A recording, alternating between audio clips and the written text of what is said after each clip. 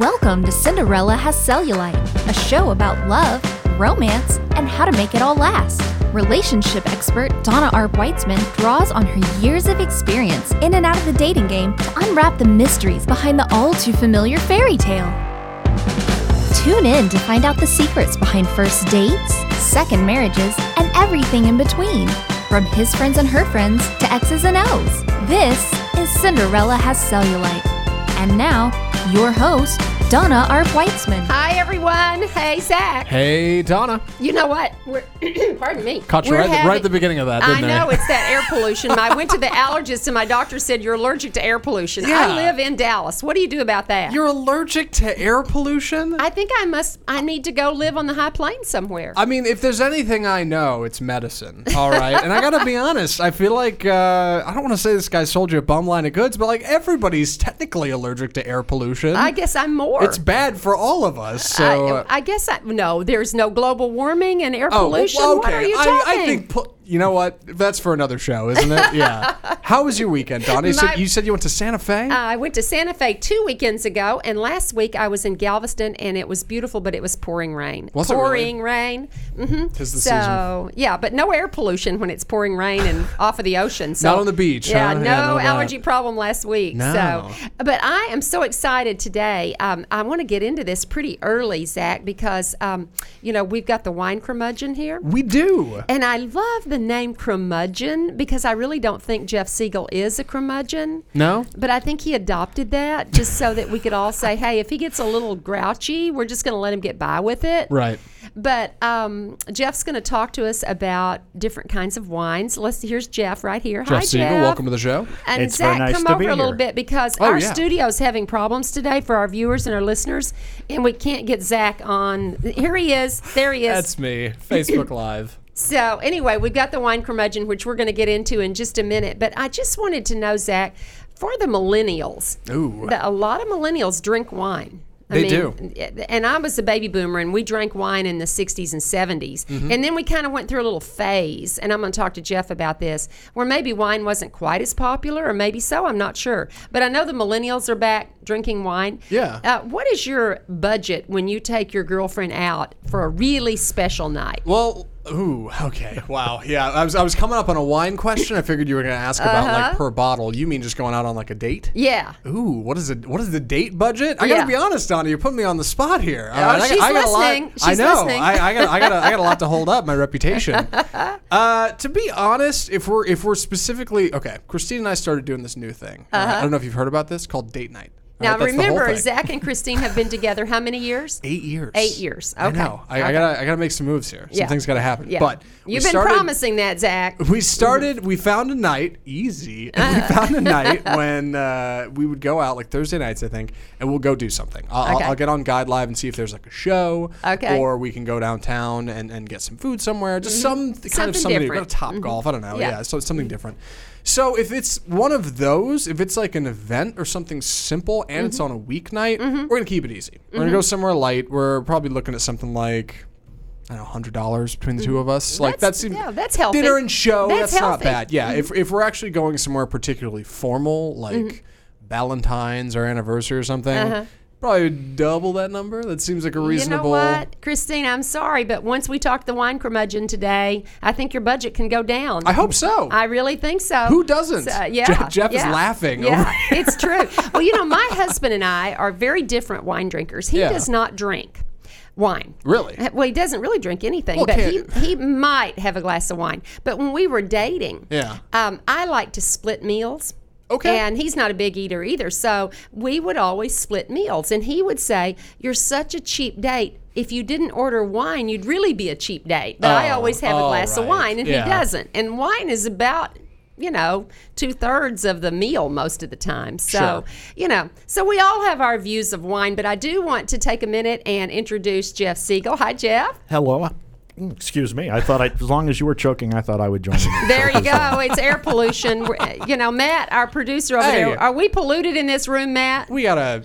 It is a little warm in here. It is warm in here, too. I don't know if that's due to pollution. All right. Or... That thing does work. It's we are fine. having such studio problems today with our internet, so I hope you can all hear us for the viewers and the listeners. Jeff Siegel, wine curmudgeon. And Jeff, tell us about how you got started and what kind of a background. WineCurmudgeon.com. Okay. Look it up now, winecurmudgeon.com. Annually, one of the 100 most visited sites on the internet. Oh, wow. When it comes to wine, which doesn't mean nearly as much as if it was about Cowboys football. But Tell me that again. Your site is the 100 most... It's one of the most 100 visited wine sites on the internet, yeah. That's sites. Wine sites. And That's a there big are claim. many, many wine sites. I looked it up on Google. I Googled a lot of it today. So my calling for wine was that wine is very confusing. Wine is very difficult. And everyone is intimidated by it. Absolutely. And I come from a newspaper background, and I was taught to write so people could understand you. And so about 20 some odd years ago, the heavens parted, and I was told, you must write about wine so that people could appreciate just how wonderful it is and how much fun it is. Now, was this for the Dallas Times-Herald? No, I was freelancing, and the very first wine story I wrote was about $10 wine. Okay. For the Southwest In-Flight magazine. Okay. And like I say, and since then, it's been just a wonderful calling. I'm one of the luckiest people in the world. I get to write about wine, and I get to taste it, and I get to say what I think, and I get to show people that it doesn't have to be confusing, that it doesn't have to be intimidating, that it doesn't have to be expensive. Because, Zach, what you were talking about, Yeah. okay, and I have this argument with people all the time. If you want to drink one bottle of wine a week, and you do a $40 bottle of wine, that's $160 a month. For some people, that's half a car payment. But if you drink a $10 bottle of wine, that's $40 a month, and you can drink a whole lot more. That's right. So We're already liking the wine curmudgeon I like today. this. So Jeff, my mission has been to show Americans that wine can be inexpensive, that wine can be fun, and that quality doesn't require you to go into a store and look at the bottle and be terrified to buy it because it costs so much money. And the other thing I'll say very quickly is one reason Americans have such a hard time with wine is that since we are confused by it, we don't know what it's supposed to taste like. And if we buy something that costs $35 or $40 or $50 or even $25, right, and we don't like it, we're not going to tell anybody that. Because I paid $25 for that wine. It must be really good. I must be an idiot and not know anything about wine. We tend to blame ourselves. Exactly. Right. Exactly. The taste of the sticker prize. Real quick, for a moment, real talk. Southwest In-Flight, solid In-Flight magazine. That's a good one. Well, thank you. That was a long time ago. Oh yeah, I don't even know if they still put it in anymore. Jeff, I wanted to ask, and Don, I don't mean to steal your questions here. No. Why are we confused about wine? Because it seems like it wouldn't be that difficult. And it's been around for centuries. It's in grocery stores. Like, why is this stumping people? Okay, there's the long version and the short version. The short version is that we had this thing from 1919 to 1933 called Prohibition. Yes. Ooh. And Prohibition said the sale, transportation, and manufacture of alcoholic beverages in the United States is illegal. So we don't have a culture of drinking wine. If you go to Europe, they've been drinking wine in Europe for, 1,000 years, 1,500 years. The ancient Greeks made wine. The ancient Romans made wine. In the time of Christ? Right. The ancient Romans, in fact, had wine writers. And that wrote about wines? Yeah, it's actually pretty funny. But the idea being is that in Europe, they have 1,500 years of drinking wine with dinner. In the United States, for all practical purposes, we have since the end of World War II. And that's a big difference to make up. Yeah. Wow. And So, I never thought about that. I wondered why the U.S. didn't drink wine continuously, but I had forgot about Prohibition. Well, the other reason is that grapes are much more finicky to grow than anything used to make beer or spirits. And until California came into the Union, right, there weren't too many places in the United States to grow grapes. Well, grape. Now, you brought a Texas wine today. I did. I'm going to show everyone this wine. Oh, yeah. And it's called McPherson. And, Matt, can we get this on the camera? McPherson. We can make that happen. Yeah, that looks good. Here we go. Yeah, there it is for And Facebook Live. it says a Texas red table wine, McPherson. Tricolor. Tricolore. Okay. And tell us about the McPherson wine, which is Texas grown. It's Texas grown. It's made by Kim McPherson in Lubbock. McPherson Hello, Kim Cellars. McPherson in Lubbock. Oh, wow. And Kim's father was one of the founders of the Texas wine business in the 1970s. And Kim went to California and got educated and came back, and he's been making wine, makes some of the best wine in the state. I like that wine a lot because it's a simple red blend. It's about $10. All of the 3 wines that I bought are all about $10, maybe a little bit more depending on where you buy it. It's fruity, but it's not sweet. You can drink it a little chilled, so it's perfect for Texas summer. It's also very low in alcohol. One of the problems with big red wines, particularly when it's 100 degrees out, is that a 14.5%, 15% alcohol wine will make you go to sleep in about 15 minutes. You got to watch out for that. That's a problem I've got. But not this one? Not this one, Jeff? No, it's a little bit lower in alcohol. And it's a very friendly food wine. In fact, we were laughing. Joe Ely, the legendary Joe Ely, who's from Lubbock, I believe that's his favorite wine. Oh, okay. Well, I'm going to respell it. I want everybody to hear it. It's about $10. It's from the Lubbock area, the High Plains, which is where I need to go for my allergies, and drink this wine. Yes. It's McPherson, McPherson, McPherson, and it's a red table wine, and you can serve it a little chilled. Well, it can drink it a little chilled. We're tasting it today. So I was going to say, let me pour some of you got to these, have a little taste of that. So would you do what we always think, and is this the rule, red wines with red meat? Is that still the rule? Well, that's actually never been the rule. Okay. Tell us about that. It was just easier for people who pronounce things about wine and pontificate to say that. The first rule with wine is drink what you like, but be willing to drink other different things. Okay, so I could have pork chops and rosé. The second rule with wine is be willing, if you're trying different things, think about how they'll go together, and you might find something interesting. For instance, the McPherson is light enough wine so you could have that with chicken. Okay, but this wine, this French white wine from Gascony, is probably too light to have with beef, and you could taste the difference if we actually had a steak here. I'm going to show this wine, Matt, if you can show our viewers and our listeners. And this is spelled Pigmentum, pigmentum, something blanc. I can't say it. It is French. French? Yeah, French. And it's from the Gascony area, It's from the Gascony. Is what part of French? It's in southwestern France. It's where, in the Three Musketeers. Okay. That's where D'Artagnan's from Gascony. And this is a white wine. It looks sort of heavy. Is it a heavy? Is it? No, it's the bottle's heavy. Oh, okay. Those are the 2 grapes on the front, Donna, where Okay. it says Uni Blanc and Colombard. Okay. So this wine cost how much? About Jeff? $10. About $10. And I brought that wine on purpose because Americans have never heard of those grapes. Never. No. Never, ever. And if you've heard of Colombard, it's because it's used to make big, huge boxes of badly made sweet wine in California.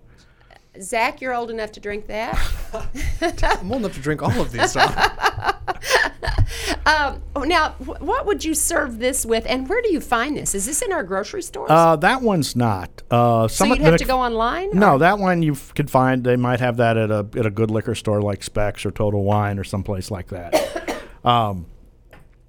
The McPherson would be in some grocery stores and would be in most of the big liquor stores. And the Bieler, the Rosé, that should be in most grocery stores. In fact, like I said, we was talking earlier, I know the guy who makes it. And he likes to have it in grocery stores because he likes rosé and he wants as many people as possible to see this to make his wine. And in fact, the Sabine, that's his sister. I'm going to show this wine, and I need the wine curmudgeon, Jeff, to tell us how to pronounce this. I'm barely allowed. But this is from Aix-Provence. It's from Provence. I believe it's pronounced AIX. Is just A. Provence. And it's just like all the expensive stuff they drink in the Hamptons. Except it costs about $10. And except Alan Dershowitz, where they're not allowing him to drink in the Hamptons, so he's drinking in Manhattan. Hello, Alan Dershowitz. This is a great wine for you as well. And it is I guess it's a rosé. It's a rosé. It's a red blend. Beautiful bottle. And you make rosé by. Zach? Yeah. And you make rosé by, there's a couple of different ways, but for the most part, you use red grapes, and you just leave the skins on just for a little bit until you get that pink color. I did not know when that. you mash it. Yeah, because if you peel a grape, All grapes look the same under the skin. So the reason red wines are red and white wines are white is when you make red wine, you leave the skins in the juice to give the color to the juice. And why does one make rosé? It seems like it's a lot of work. Leave the skins on just a little while. Well, because they came originally from Europe, and they come from a part of Europe where that's what they do. They make rosé. One of the things that we have a hard time understanding in the United States is that there are things done in Europe, in France, in Italy, in Spain, in Germany with wine that they've been doing for hundreds and hundreds of years because that's the way they do it. That's what they do. I mean, here where we can make anything we want, Just any delicious. way we want. This French wine is so good. How much does it cost? It's about $10 as well. So how do we get these? If they're not in the grocery store, do they have them in wine shops? Okay, the Bieler's in the grocery store. It should be in most grocery stores. Okay. That's where I usually buy it. Okay, so the French rosé is in most grocery stores. It should be in. It should be in Tom Thumb. It should be in Kroger. And certainly I've seen in it wine there. shops. And wine shops. Like I said, I bought this at Specs. This is at Specs in total in some grocery stores. So Specs, we're giving you a little hello out there, a Little little shout out. something. And Shout out to total Specs. wine as well. But like I say, most quality stores, and we're pretty lucky in the Dallas-Fort Worth area that we've got some pretty good. Let me ask you, Jeff, why do people belong to wine clubs? Of One vineyard or one Okay, so winery? here's the deal. So you've been to Napa or you've been to Sonoma, and you went to the winery, and you loved the wine. Mm-hmm.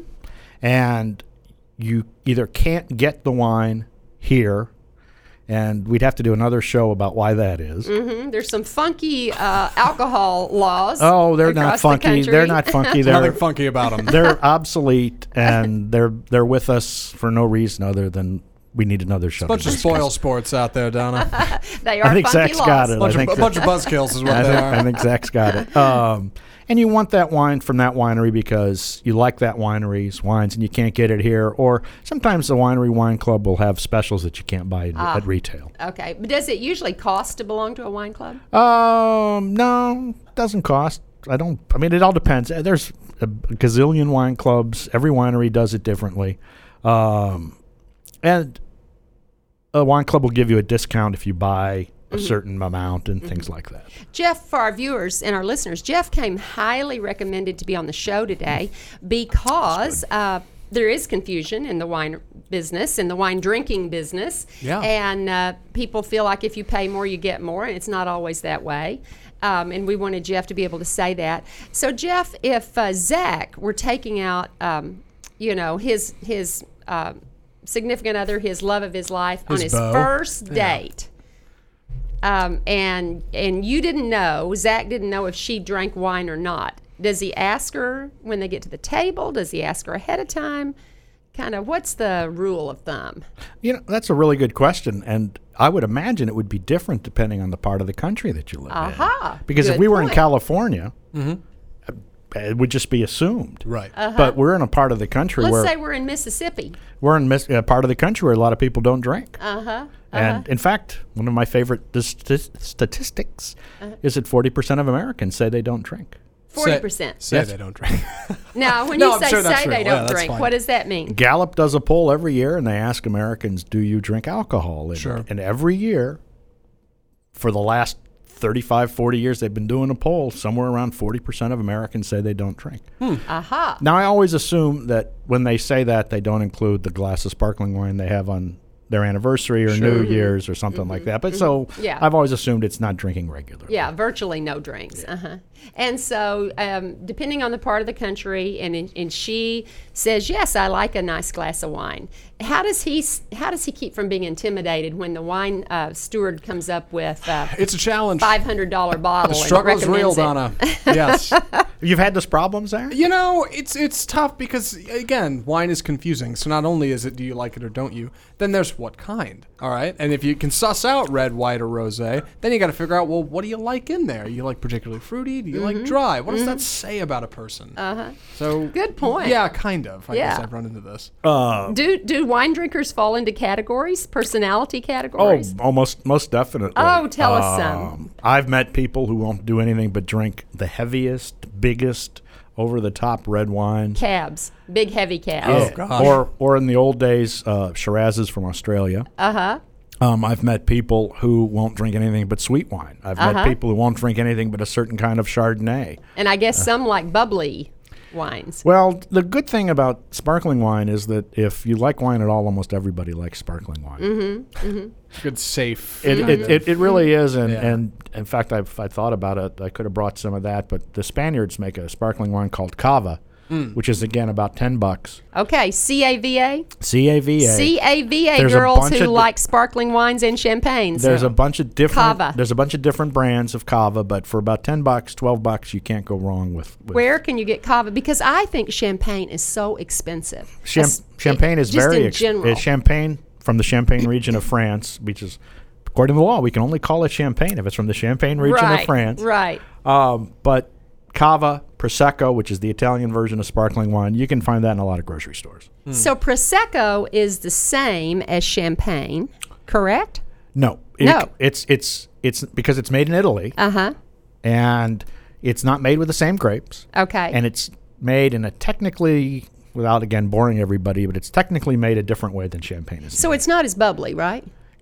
That's a good way of putting it. Yeah, it's not as bubbly, and it could be a little bit sweeter. And the Spanish equivalent to the Champagne area of France would be? That would be Cava, which is in and around Barcelona and Catalonia. CAVA, about $10 a bottle. There's a lot of good stuff about $10 a bottle. That's good to remember. Man, Jeff, I come to a podcast and I kind of just come as I am. Like, this is who I am and this is what I know. You know a lot about this stuff. He does. You got regions and, like, people and... Oh, here's the really scary part. Yeah. There are people who know more than I do.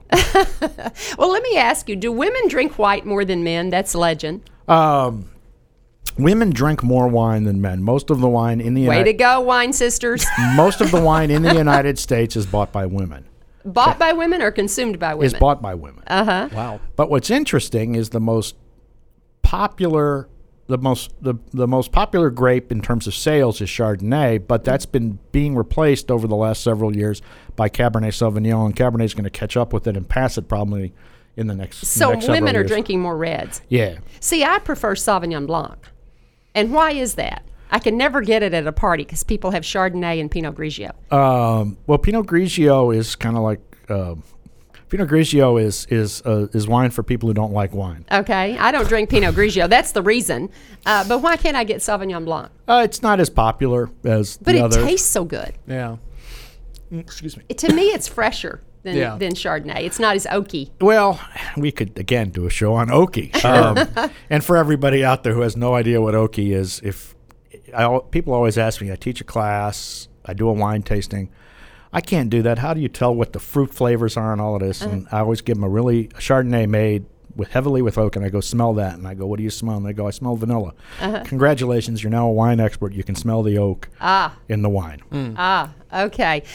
Jeff, do you go to people's homes or do you go to special events and teach people about wine? In the you old are days, a curmudgeon. in He's the a old curmudgeon. days, We got to be careful on these questions. Comes with the territory. In the old days, a friend of mine, a guy named John Bratch, and I used to do home wine tastings as the two wine guys. But we don't do that anymore because, for one thing, John moved to San Marcos. Okay. But I've done tastings, and I've done tastings in the past. I'll be happy to speak to your group. I'm very affordable, and I like to think I'm a little bit funny. Oh, I love that. Well, I am so excited to have the wine curmudgeon today. Zach, what else do you have to ask Jeff? We may not get him back. I know you're drinking, fairly regularly over there since you're not on Facebook Live. I've got one. Thank you, Donna. I've got one from Facebook, actually. Samantha Knight asked this question. Hello, Samantha. And it's a little deeper than what I wanted to go for, but here it is. Okay. She was asking if it's okay to decant and drink wine out of a mug. And we are drinking out of plastic cups. And Yes, it's funny we because are. we have somebody that works here, believe it or not, who for a time was a writer for the Whiskey and Scotch article of the Dallas Live mag. I'm not really sure, actually. Okay. He could tell me. And he had asked when I said Jeff is coming in today to work with Donna, he went, oh my God, do we need wine glasses? I said, well, we have plastic cups. He said, did you tell him that? I'm like, I did. I wasn't sure what the protocol was. There is a little bit of a something around wine. Someone's calling through, of. Zach, on Facebook Live. We'll let it ring and just send us. No, that's okay. We'll just let them send us a message. The one thing I always tell people about wine, do what you're comfortable with. Okay. Because when you learn to drive, do you learn to drive in a Ferrari? Or do you learn to drive in a beater car that your parents go, here, take this. If you wreck it, it's okay. Fair. And again, no, very few. We don't understand that in this country. We assume we immediately must be a wine expert if we've never had wine before. People always go, how come you know so much about wine? I go, well, I taste 2,000-3,000 wines, different kinds of wines a year. Right. How much do you taste when you taste wines? Do you just wash it in your mouth? I think I poured these heavy. Yeah. So yeah, what exactly goes into Okay, here goes the wine curmudgeon. Yes. He's doing a tasting. Here's the official way to taste wine is first you smell it. Okay, let's do this, Zach. Because wine is made not only to taste a certain way, but to smell a certain way. And you stick your nose in the glass, people. Well, you tell don't me. necessarily stick your nose in. You just want to be able to get a good whiff of it.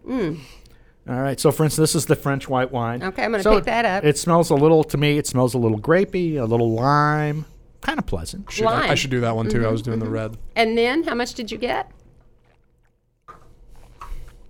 You just take a little bit. You swirl it around your mouth, make sure you get the front and the back. Yeah. You don't swallow it? And you spit it out. Oh, no. You don't swallow it. Okay, here's the deal on spitting and swallowing. I don't have a glass for you to spit it out, Donna. I drank it. You might have to swallow that one. Do you put it between your teeth and all? Yeah, you just move it around your mouth, just like anything else. Boy, it makes it explode, doesn't it, well, when you do it that way? Because you get all those taste receptors, right? If you have not swished it through your mouth, swish your next drink of wine through your mouth. I'm serious. It's a whole different. It does something to the roof of your mouth. Okay, here's the reason why we spit. If I'm judging a wine competition, which I do, we'll taste 50 to 75 wines before lunch. We'll taste 50 to 75 wines after lunch. Oh. If you don't spit, you have serious problems. Fair, right. If you don't spit, you have a problem, and it's not just wine. No, well, to all my Fort Worth viewers, I belonged to a little wine club in Fort Worth a few years ago before I moved to Dallas, and they would start at 1 o'clock or 12 o'clock on Friday. And I didn't know that they were swishing. I thought they were drinking. And so by the time it got around to me, there were about 14 people. I think I was already asleep. Right. Why do you join a wine club, right? Yeah, really. Jeff, what about wine glasses? Why do we have skinny, tall ones? Gosh, there's a whole, you got ones with long stems and thick stems. There's a million of wine glasses. Yeah. The simplest thing you want to, there's actually some really good advice for this. Okay. You don't want to spend more for the wine glass than you spend on a bottle of wine. Oh, for one glass. Correct. So a $300 Baccarat crystal, and you put a $10 wine in it. You probably don't need to do that. Donna, no. Okay. I buy from Amazon or wherever I can find them. They're called Triton Forte, Forte. They're less breakable. Okay. And Triton. Tritan. A-N. Tritan Forte. Yeah. Glasses on Amazon. And you can pick them a bunch of different places. And they're more difficult to break. You can actually drop them, and they may not break. Okay. Now, when they do break, they shatter all over the kitchen, and you are picking glass out of your feet. Standard fare. Okay. Yeah, that'll for a week. And all you want is just something that's comfortable. So Riedel, is it Riedel? Riedel. That thinks they have such a good wine glass. Why is that? Because it's just marketing. It's Crystal, and they're the best. And I actually can't say anything bad because they've been known to sue people who criticize them. Oh well, I just wondered. I have a bunch of them, so I've already bought a bunch of them. Nope. Nobody's suing Donna today. No. I'm a good Riedel person. Yes. But having said that, whatever you're comfortable. Again, it's what you're comfortable with. If all you want to do is have a glass of wine with dinner, then you can go buy a Libby glass with a stem and drink it. And the only thing that I recommend is, regardless of what kind of glass, don't hold it by the bowl. The bowl. Hold it by the stem or the foot. Because if you hold it by the bowl, two things happen. First off, if it's supposed to be cold, you're going to warm it up. And secondly, if you're at a really fancy dinner party and your hostess has $300 Baccarat crystal and she sees you holding the Baccarat crystal like this, she'll get really mad at you. I'm going to have to keep that in mind. Now, there seemed to be a trend in the last few years of drinking wine in these small glasses rather than on a stem. Those are actually Riedel invented those. Those are called the O glasses. Okay. Thank you, Riedel. And that was a way for Riedel to sell a less expensive glass. Okay. So there's no beauty in it except that it's a little safer. It doesn't fall over quite as regularly. Exactly. It's when you drop it, there's a better chance it's not going to break. And it's comfortable holding a big glass rather than a little stem. Now, you do run into that problem, like you mentioned, where you're going to warm up whatever you're drinking. That is a problem. But, So red wine, I hear this all the time. People have asked me, do you cool a Cabernet? Okay, here's the deal. The confusion, again, is because the idea of room temperature for reds and chilled for whites comes to us from France. Okay. Okay. So in France, when this rule was invented in the 19th century or whenever it was invented, what was room temperature? Probably about 60 degrees. Okay. Before central heat. Okay. What's room temperature in Dallas in July?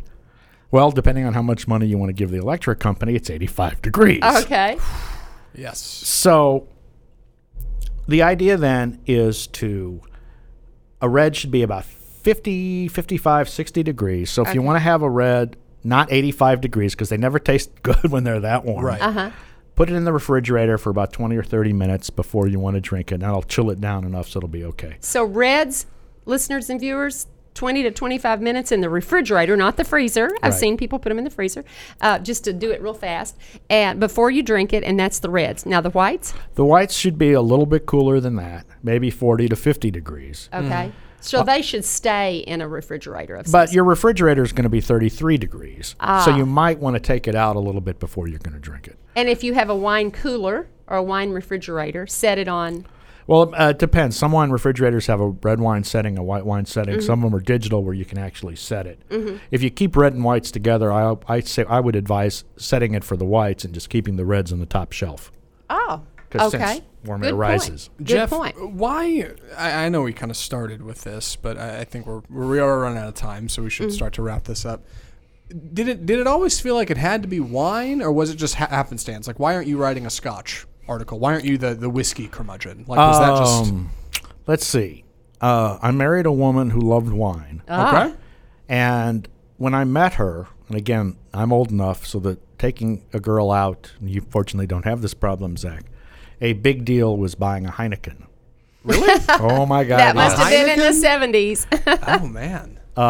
Hey, James Bond drinks it. He also drinks, what is his... Definitely martinis. Shaken, not stirred. Yeah. Lemon twist.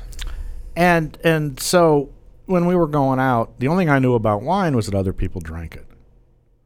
And when I started freelancing, the idea that I could learn about this and it would help our relationship, sounded like a good idea to me. Yeah. See, Zach, it always goes back to relationships. Doesn't it? To love and relationship. Always. Doesn't it always? The root of everything comes from love.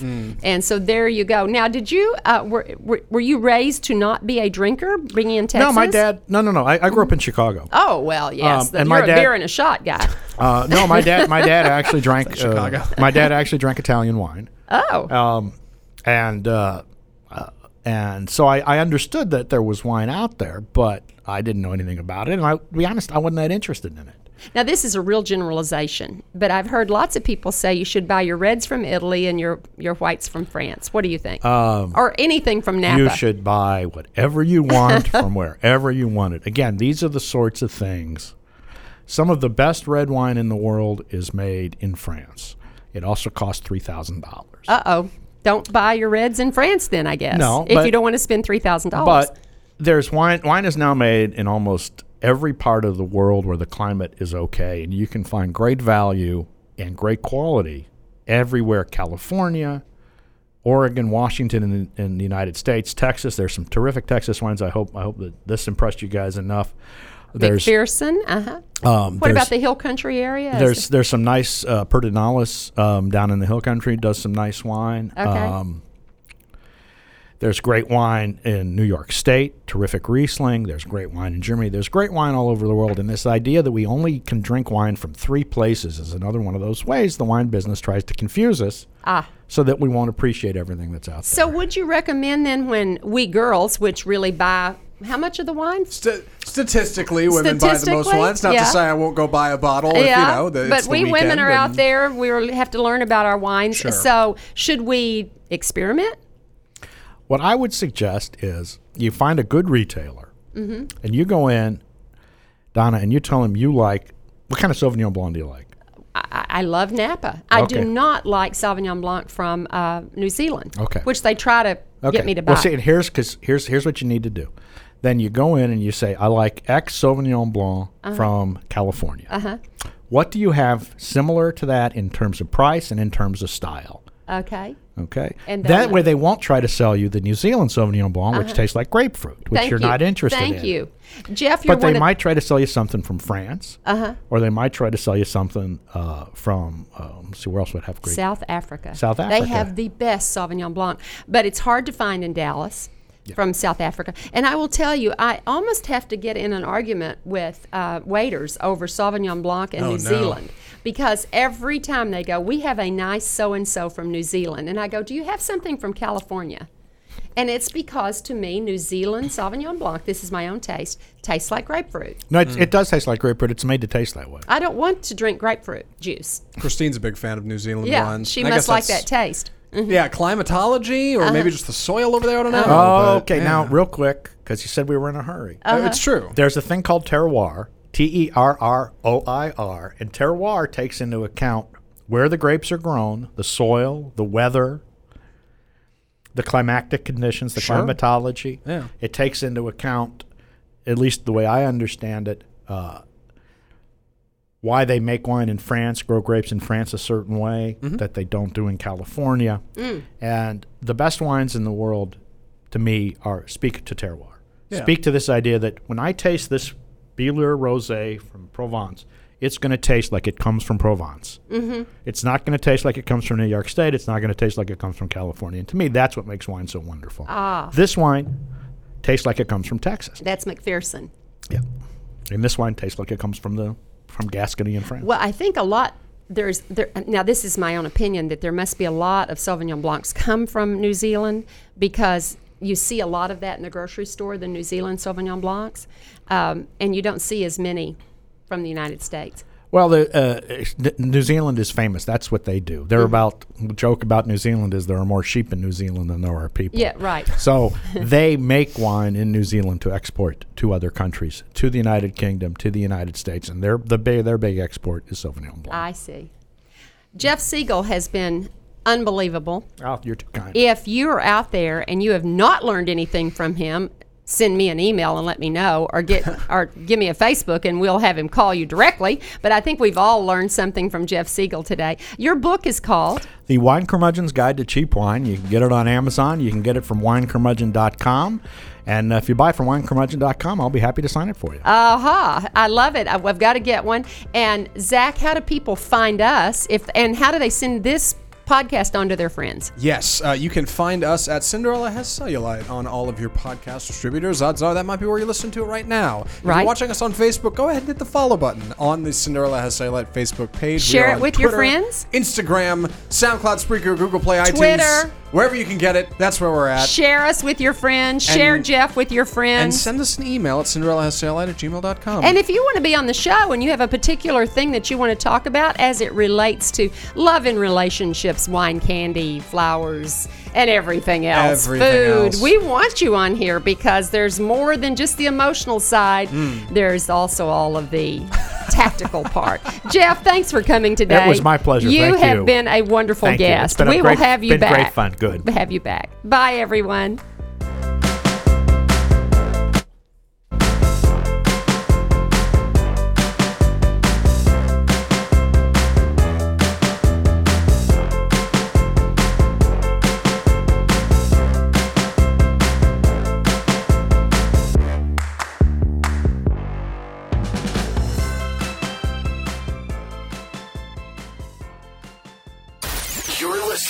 RNCN, the digital destination for premium talk radio.